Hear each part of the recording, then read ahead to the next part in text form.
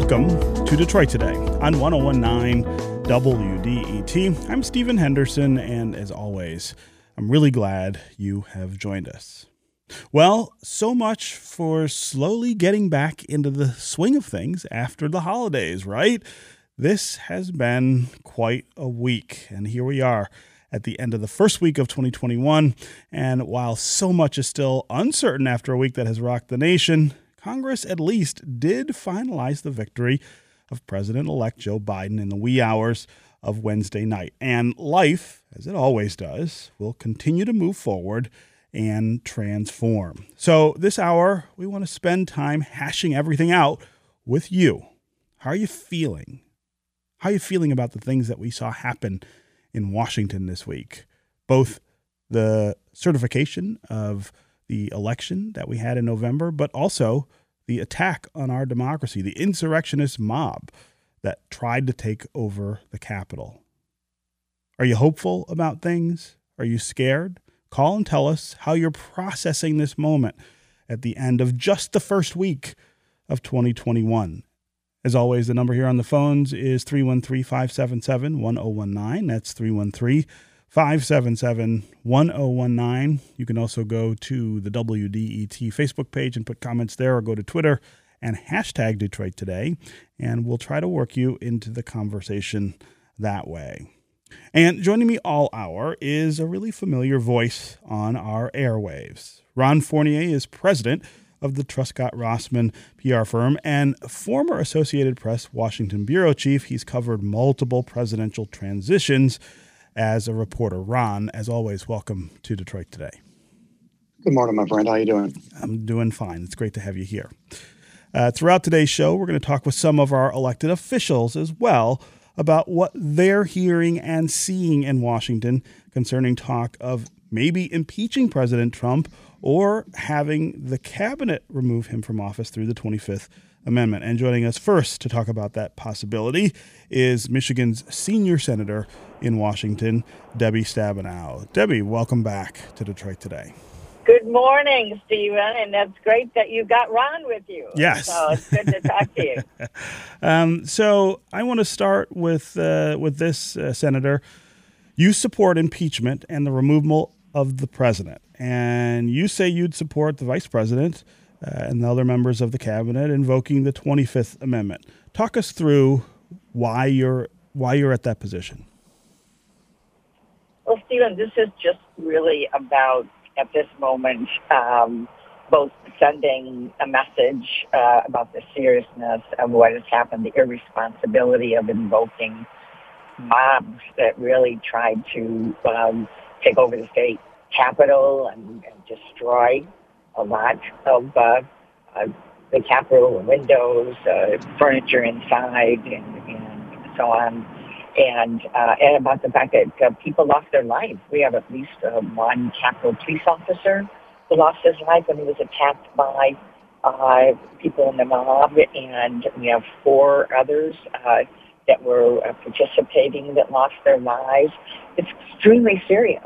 And so as a practical matter, we certainly know that there's only about 12 days left in this presidency, but first, we need to send a message both around the country and to the world that in the United States of America, this is completely unacceptable and illegal.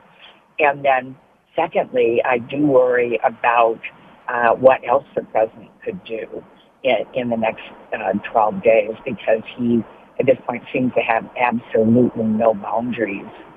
Or doesn't seem to care at all in terms of people being hurt. So what really ought to happen is the vice president ought to be meeting with the cabinet officials, and their process is the one where they put together a letter, a majority of the cabinet, the vice president, that goes to the speaker, and the majority, the President Pro Tem, which is Senator Chuck Grassley right now in the Senate, where they say that they are, removing the president because of his, he can no longer do his duty, and it's a danger to the country. So I would prefer, rather than hearing about Betsy DeVos stepping down as Secretary of Education or Elaine Childs stepping down in the Labor Department on the way out the door, that they stay there and work with the Vice President to remove the President and basically allow the Vice President to be the one to continue with the peaceful transfer of power.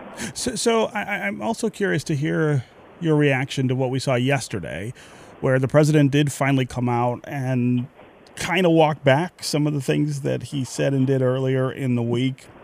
He seemed, I thought, perhaps under some pressure from inside his administration. It seemed as though maybe Vice President Pence or some other folks had sat him down and said, we need you to move to this space, or we may have to do something like invoking the 25th Amendment. I wonder if the tone of the things he said yesterday, the tone and substance of the things he said yesterday, make you think any differently at all about this. Is it too little too late, or? No, no. And this was, obviously he's under duress. It's completely opposite what he said on Wednesday. I appreciate the words. Do I believe that he seriously and sincerely believes them? There's no indication of that. Is that based on his previous 4 years? And my guess is that he could change in the next 5 minutes. So I don't see that happening. I do also want to stress something else, Stephen, and that is what we are seeing now are groups that are not political groups, or certainly not democratic groups, folks like the National Association of Manufacturers, very important in Michigan, where their leader has said that the Vice President's cabinet should consider the 25th Amendment. We have other business executives I've talked to in Michigan, and people know that this president is dangerous and out of control at this point. People lost their lives. We saw an insurrection and mobs and inflaming domestic terrorism, and there's a lot of concern that even though there may be only 12 days before the 20th, that there's just a lot of concern about what this president could do. Ron Fournier, you, of course, covered D.C. politics for a really long time, including the impeachment proceedings when Bill Clinton was president. You, of course, continue to follow things really closely. What do you make of all of this talk of removing a president in the last 12 days of his presidency and the things that we've seen this week? Yeah, Bill Clinton's impeachment seems awfully quaint right now, doesn't it? Right. Right. I agree. You won't be surprised. I agree with everything Senator Stabenow said, that we must send a message to the world, to the country, to future presidents, and to 45% of our public right now who think it's okay to subvert the democracy, who are easily lied to and supported, or part of that mob mentality on Capitol Hill. What got me about this week, Stephen, is I covered 9/11 from inside the White House, and I remember what it was like walking to my car outside the White House gates that night, and passing through military checkpoints and seeing tanks on the street, and wondering if the world would ever be the same. And remembering how, what a gut punch that was. I found this harder to take because that was an attack from outside our country. This is an attack from inside of our country. And its roots are much deeper than Trump and will outlast him. And so we have to begin, it's not just beginning the healing, which is important, but also begin the accountability and begin the work of attacking the root causes of this kind of disinformation, inciting, and violence, because nobody should have been surprised by what happened. Yeah. These people who are resigning in protests because the president undermined the public's faith in democracy and incited violence, I want to ask him, where have you been the last 5 years? I mean, that's been his two-step MO since he launched his political career with the racist birther movement 5 years ago. Mm-hmm, mm-hmm. So that's where my head is at, Stephen. So, Stephen, go if ahead, I might just Senator. jump in a second Yeah. and just respond to Ron as well. 9/11 was my first year in the United States Right, Senate, and I had that same sense of, oh my gosh. I mean, it was horror and watching the planes go into the buildings and so on, and all the emails and text messages from families and friends, and at that time everything got slammed and shut down, so I couldn't communicate with anybody, and the panic of my family and so on. Was I okay and so on? I had that same feeling on Wednesday. I mean, my texts were just blowing up, but it was different because it wasn't foreign terrorists. It was, domestic terrorists. It was citizens, of Michigan and around the country, and many of them who are believing the president, who has just over and over and over again convinced people of these conspiracy theories that are so dangerous. And they came literally to, quote, take back their government. I mean, people I've talked to said that, this president has told them they lost their government. They came to take it back. It was a revolution. And certainly the language that I heard by some was a dangerous language. So, but it felt so much worse. So much worse. And Senator, I'm sorry, many of these, just build on your point, many of these domestic terrorists are from Michigan. Yes. There are pastors, there are Little League coaches, there are teachers, there are police officers in Michigan who are part of this. That's, to your point, that's what makes this so blood chilling. Yeah. It's so hard, and we have to, although it's going to be so hard, but we have to begin to heal this and somehow be able to get people listening to each other and deciding that we may have totally different political views, but we are not enemies. I am not the devil. They are not the devil, which is what they think right now. Mm.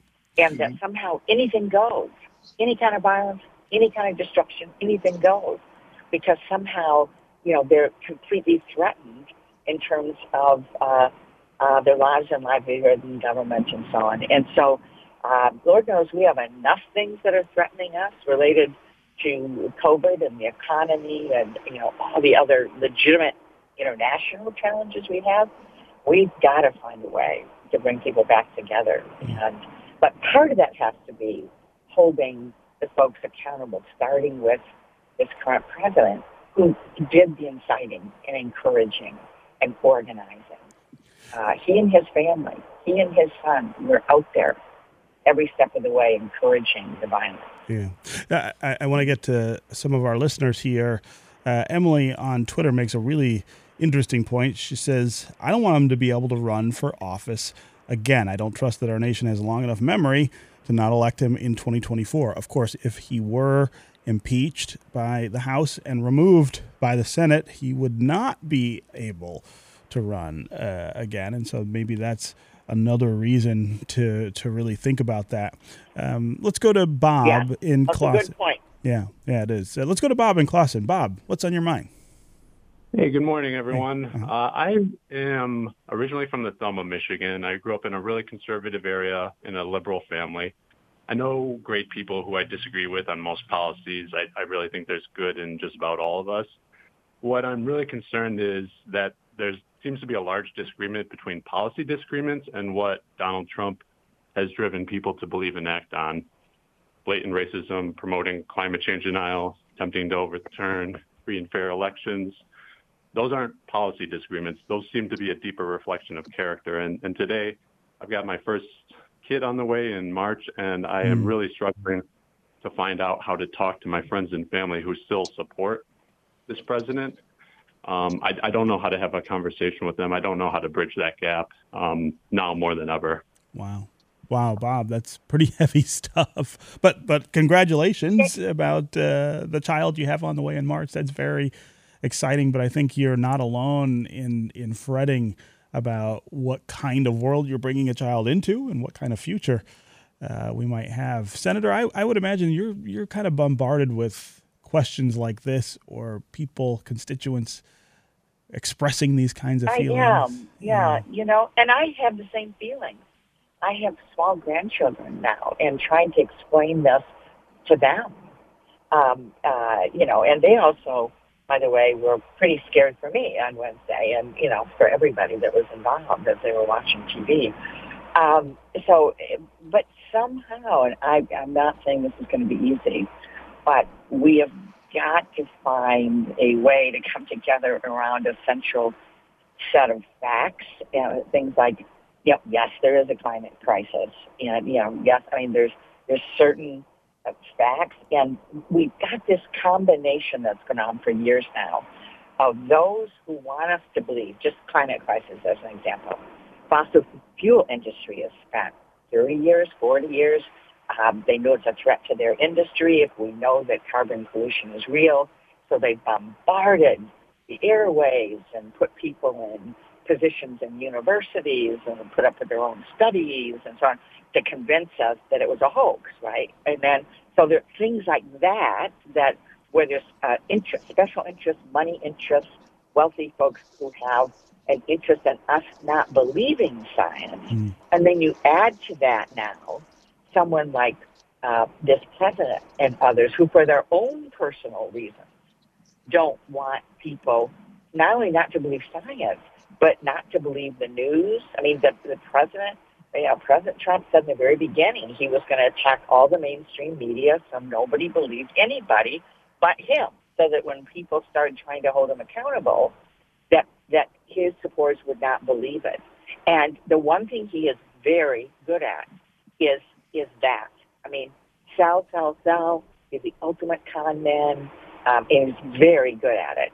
And and then you add unfiltered social media, the division in the media now, rather than have agreed upon sources of, common news. Now everybody listens to the news that they think most reflects what they already believe. Right. And so it's very difficult. And now we have to get beyond it, but it is very difficult. And we have to be able, I think, to get people back to understanding some commonality. I personally believe that part of this is, and I'm excited about our new president and vice president, because I believe part of this is also just showing that government can work for people, not just the powerful, it's not just rigged, for this special interest, and that we need to be showing that people's lives can be better, that their livelihoods, that we can tackle big issues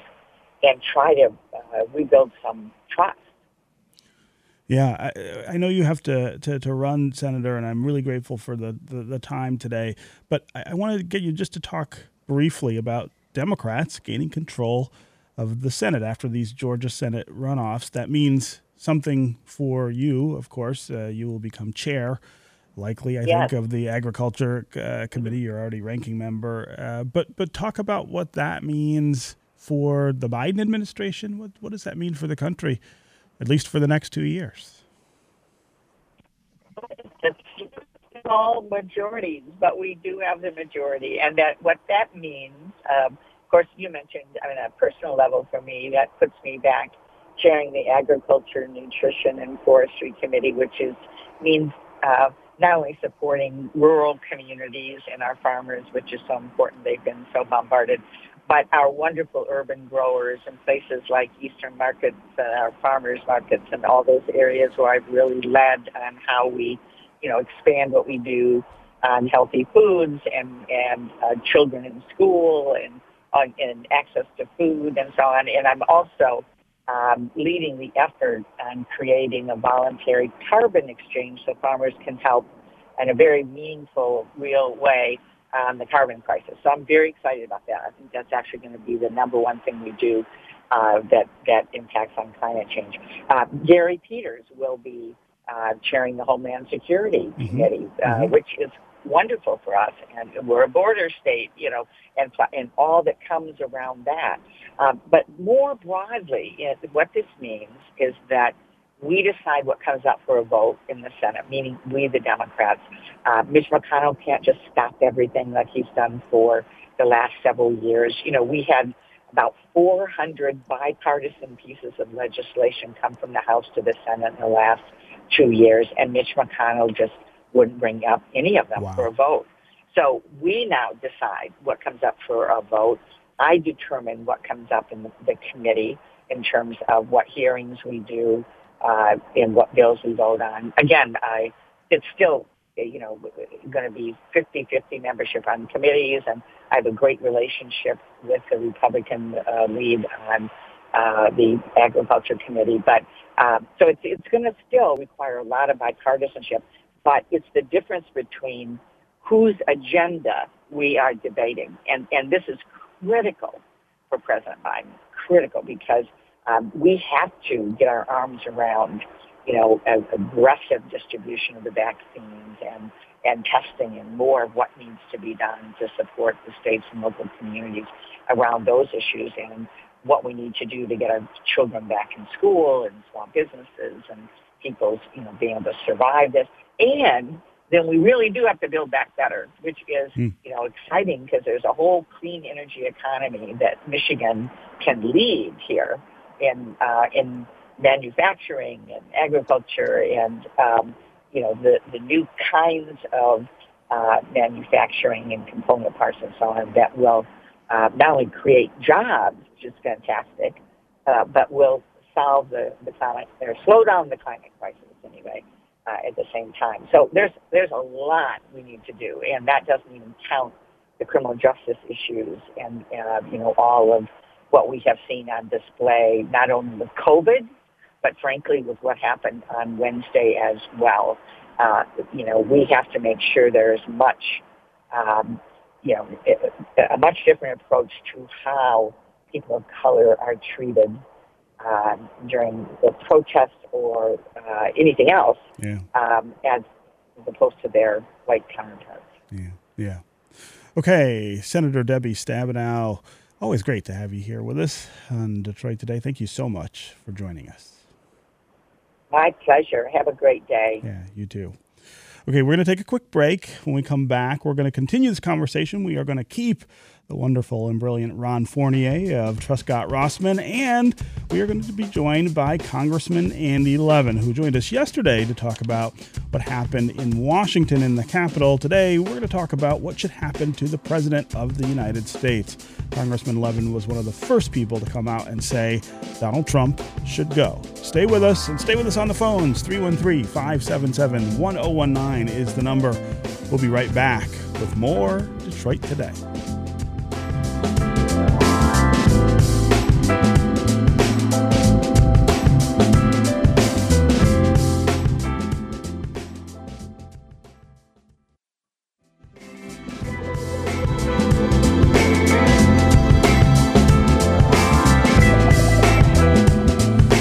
Listening to Detroit Today on 101.9 WDET. I'm Stephen Henderson, and as always, I'm really glad you're with us. We're talking today about the first week of 2021, which isn't even over yet, and it has already been packed full of rather eventful things. In some cases, really high points. In some cases, the lowest of low points. We want to hear from you this hour. How you're feeling about all of the things that have happened this week? How you feeling about this attack on our democracy, on the Capitol by an insurrectionist white mob in Washington, D.C.? Are you feeling optimistic that things will settle down and come back together after January 20th when Donald Trump leaves office? Or do you think we need to take some action now to make sure things settle down? Remove the president from office, either through the 25th Amendment, which would require Vice President Pence and the cabinet to vote to get rid of the president, or through a second impeachment proceeding in Congress, which is already taking shape. Word this morning that impeachment hearings will begin in the House of Representatives on Monday. So this is not idle talk. They are quite serious about at least discussing the possibility of removing President Trump from office. As always, the number here on the phones is 313-577-1019. That's 313-577-1019. You can also go to the WDET Facebook page, put comments there, or go to Twitter and hashtag Detroit Today. We'll work you into the conversation. We've got Ron Fournier with us. He is president of Truscott Rossman and a former Associated Press Washington bureau chief, covered lots of presidential transitions and lots of other issues in Washington. Always great to have Ron with us. I want to welcome another voice to the conversation now. Congressman Andy Levin is a Democrat from Bloomfield Township. He represents Michigan's 9th district in Washington. Congressman, welcome back to Detroit Today. Thanks so much, Stephen. It's great to be with you. And hi, Ron. How you doing, sir? So, Andy, we had you on yesterday and talked about what happened the day before, this unprecedented attack on our nation's capital. But we ran out of time before we could talk to you about something we really wanted to discuss, which was your support, even at that point, of removing the president from office, something that every Democrat from Michigan has now said they will also support. Talk about the reason you came to the conclusion that Trump has to go now, not after his term expires in less than 2 weeks. Well, Stephen, I think there are really two issues here. One is the safety and security of the United States in these next, 12 days, whatever it is. And the second is the president's culpability and the really, in my judgment, the fact that he should not ever again hold an office of faith and trust of the United States. As you know, one of the results of impeachment is the impeachment isn't like putting someone in jail, right? It's just removing them from office and saying that they cannot serve in office again. So those. In terms of the 25th Amendment, I see it more about trying to immediately remove the president, and in terms of impeachment, the rationale is a little different. And for the 25th Amendment, I mean, we really saw a president foment an insurrection in our capital, and then do nothing to stop it when it was happening. He said in his little video last night that he called out the National Guard. I just don't think that's at all true. My understanding is that the chair of the Armed Service Committee, Adam Smith, told me about his calls. Alyssa Slotkin personally knows General Milley from her service. She talked to him. All of our leadership were working with the vice president and the chairman of the Joint Chiefs and the Pentagon to get the National Guard out. The president was missing in action in the low moment of our democracy.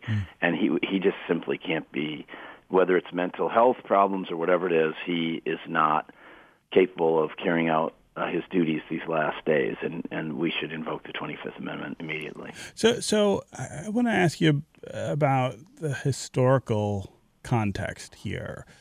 There have been 3 presidents who have been impeached by the House of Representatives before, but no president has been removed from office by the Senate. So this would make Donald Trump the first in American history to be removed from office. And it would happen at the very end of his presidency. I guess I'm not passing judgment one way or another about whether that's a good idea or bad, but I just think it's worth stopping a second to consider setting that precedent. Is that the right thing to do in this case? Is that the right thing to do for posterity, which is what it would be? It would be a first.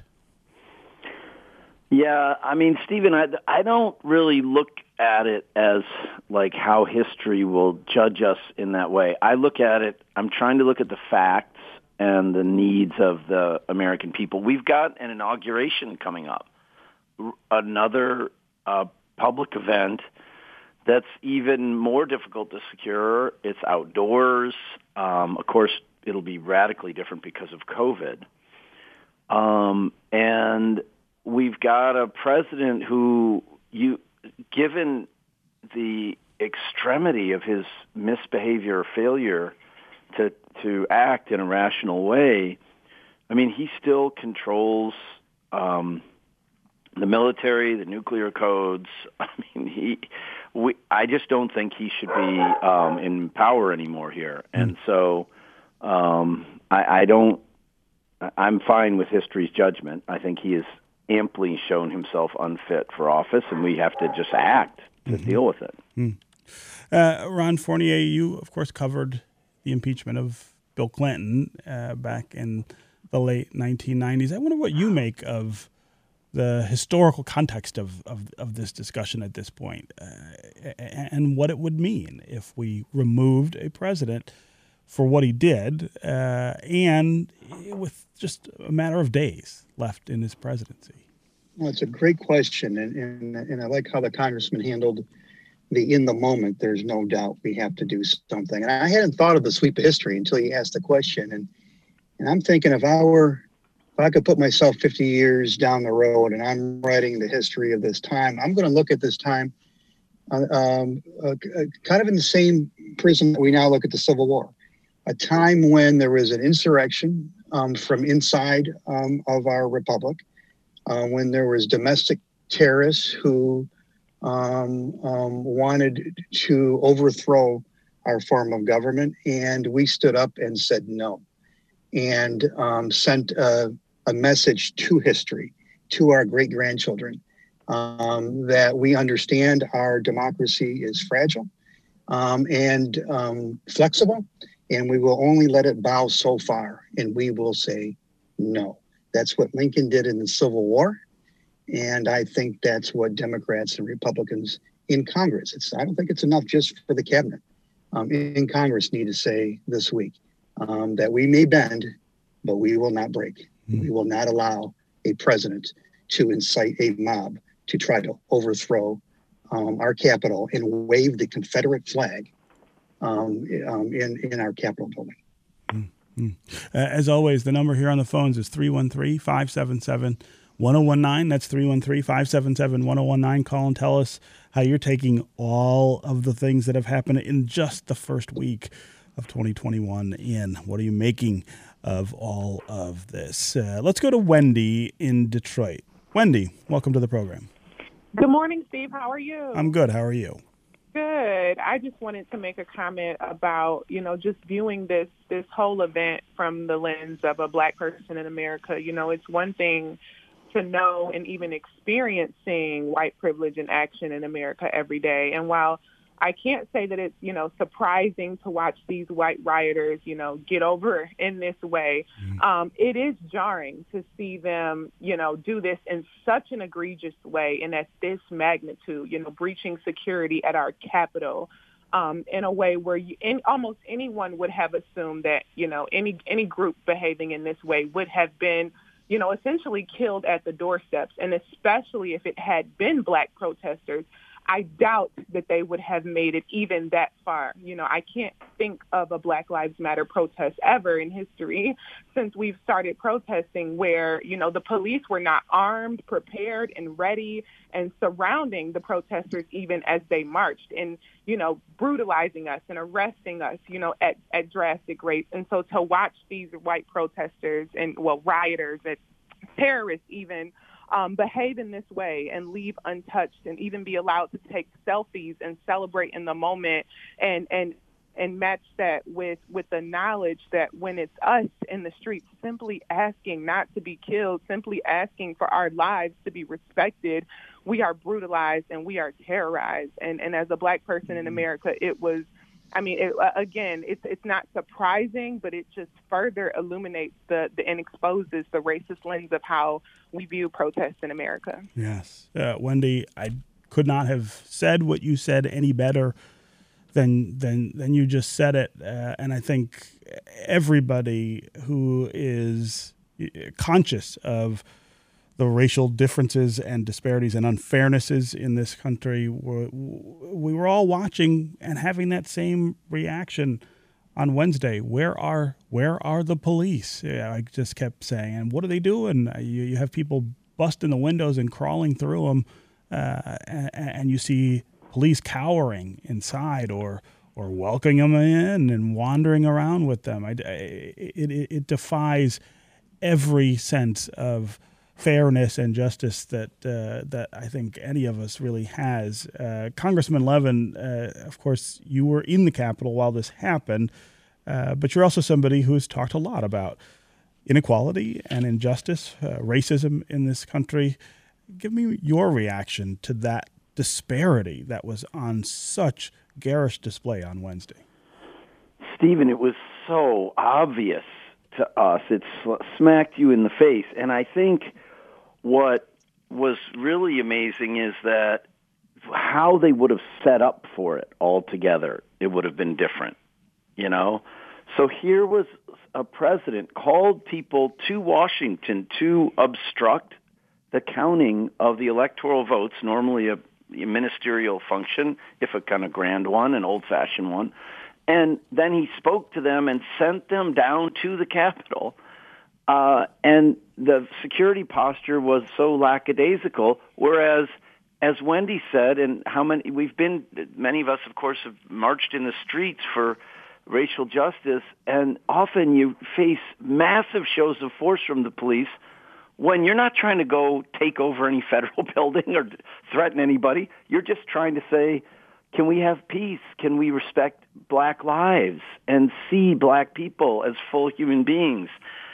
And, you know, the juxtaposition of those two things is just shocking about what it says about how, you know, alive racism is in the United States and the lens through which people see things. It was a shocking thing to be part of. Yeah.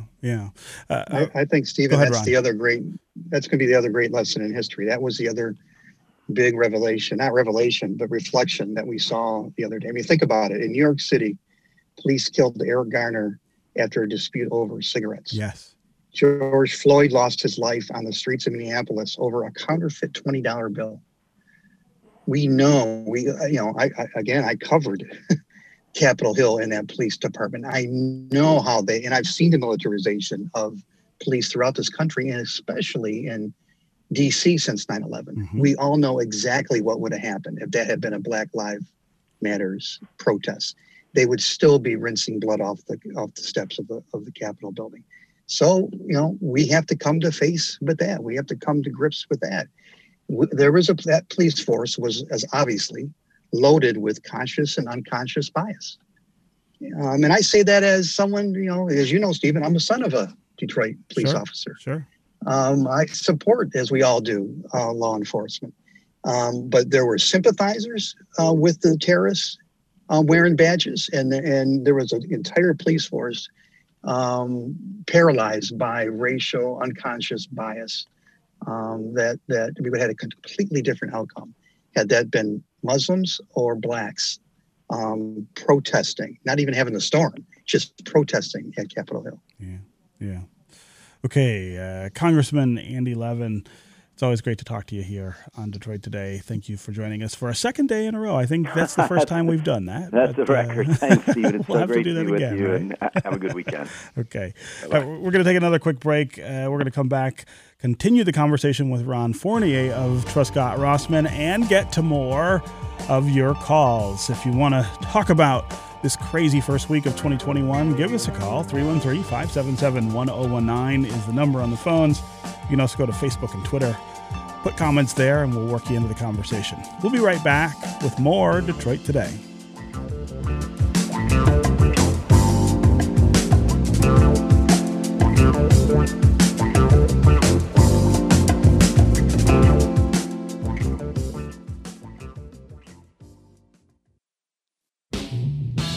News, music, culture, and community. Every day on 101.9 WDET, Detroit's NPR station.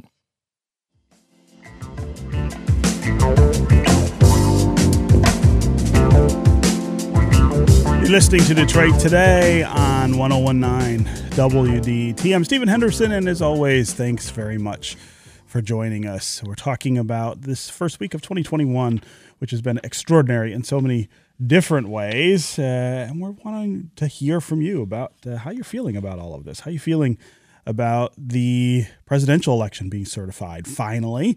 How are you feeling about the Georgia Senate runoff races, which produced some surprises, at least one surprise, I would say, and that they got both seats. I think a lot of people expected Democrats to win at least one of those seats, but they did win them both. And of course, what's your reaction to this attack on the Capitol and our democracy? As always, the number on the phones here is 313-577-1019.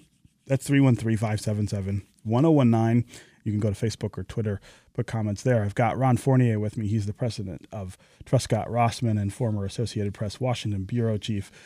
Ron, before we get back to callers, I want to give you a chance to talk about fixing our democracy. It's something you and I have talked about for a long time, how broken things seemed and how we get back to some sort of normalcy, I guess. But I'm wondering how you're feeling today about that. What is it even possible anymore to fix what's broken here?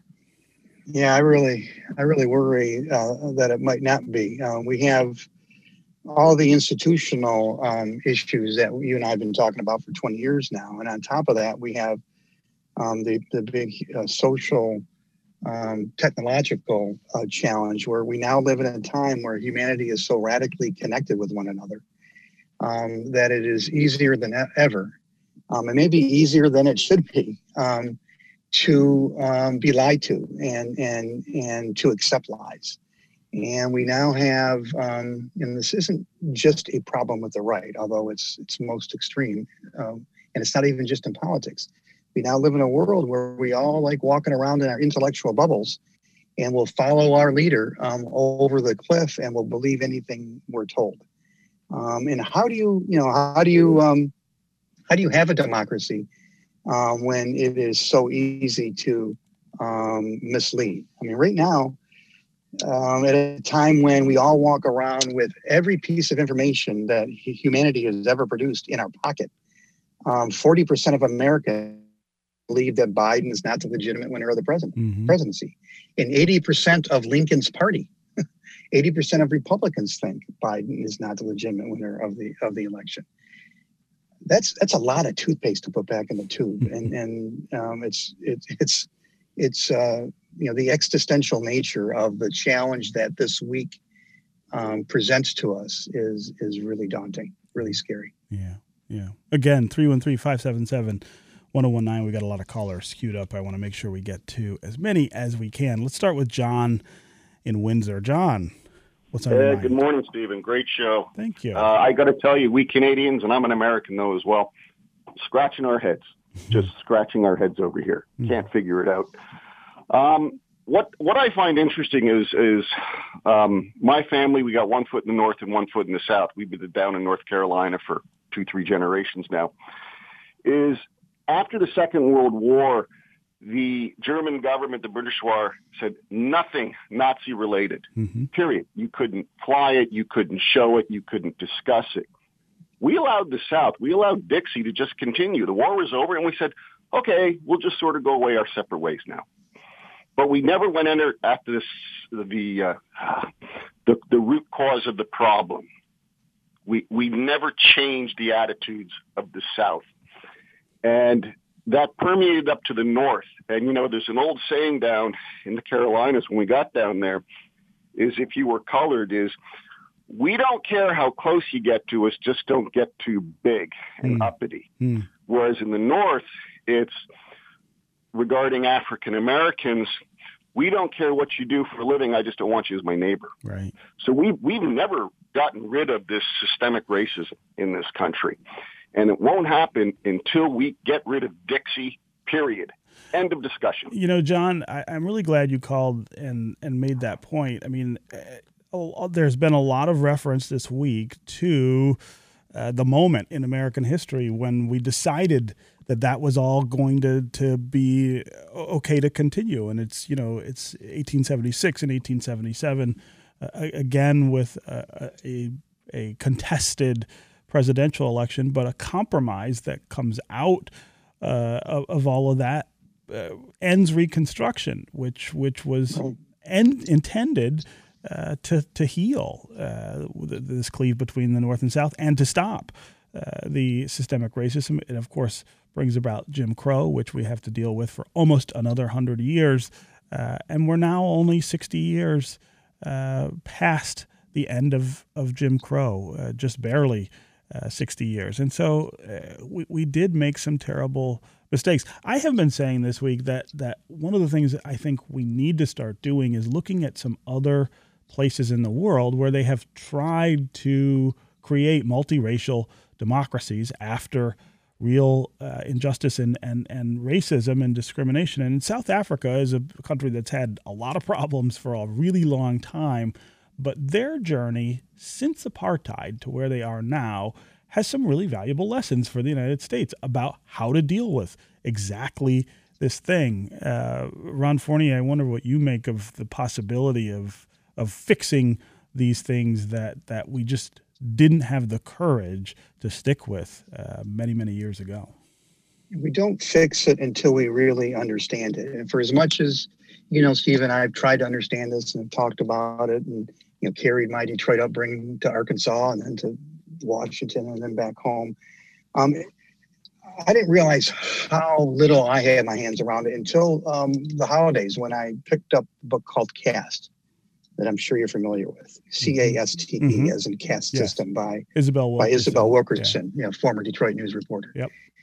It rocked me. I mean, what she does is put this in, basically calls our republic a caste system and compares it to Nazi Germany and makes the point that our caller did.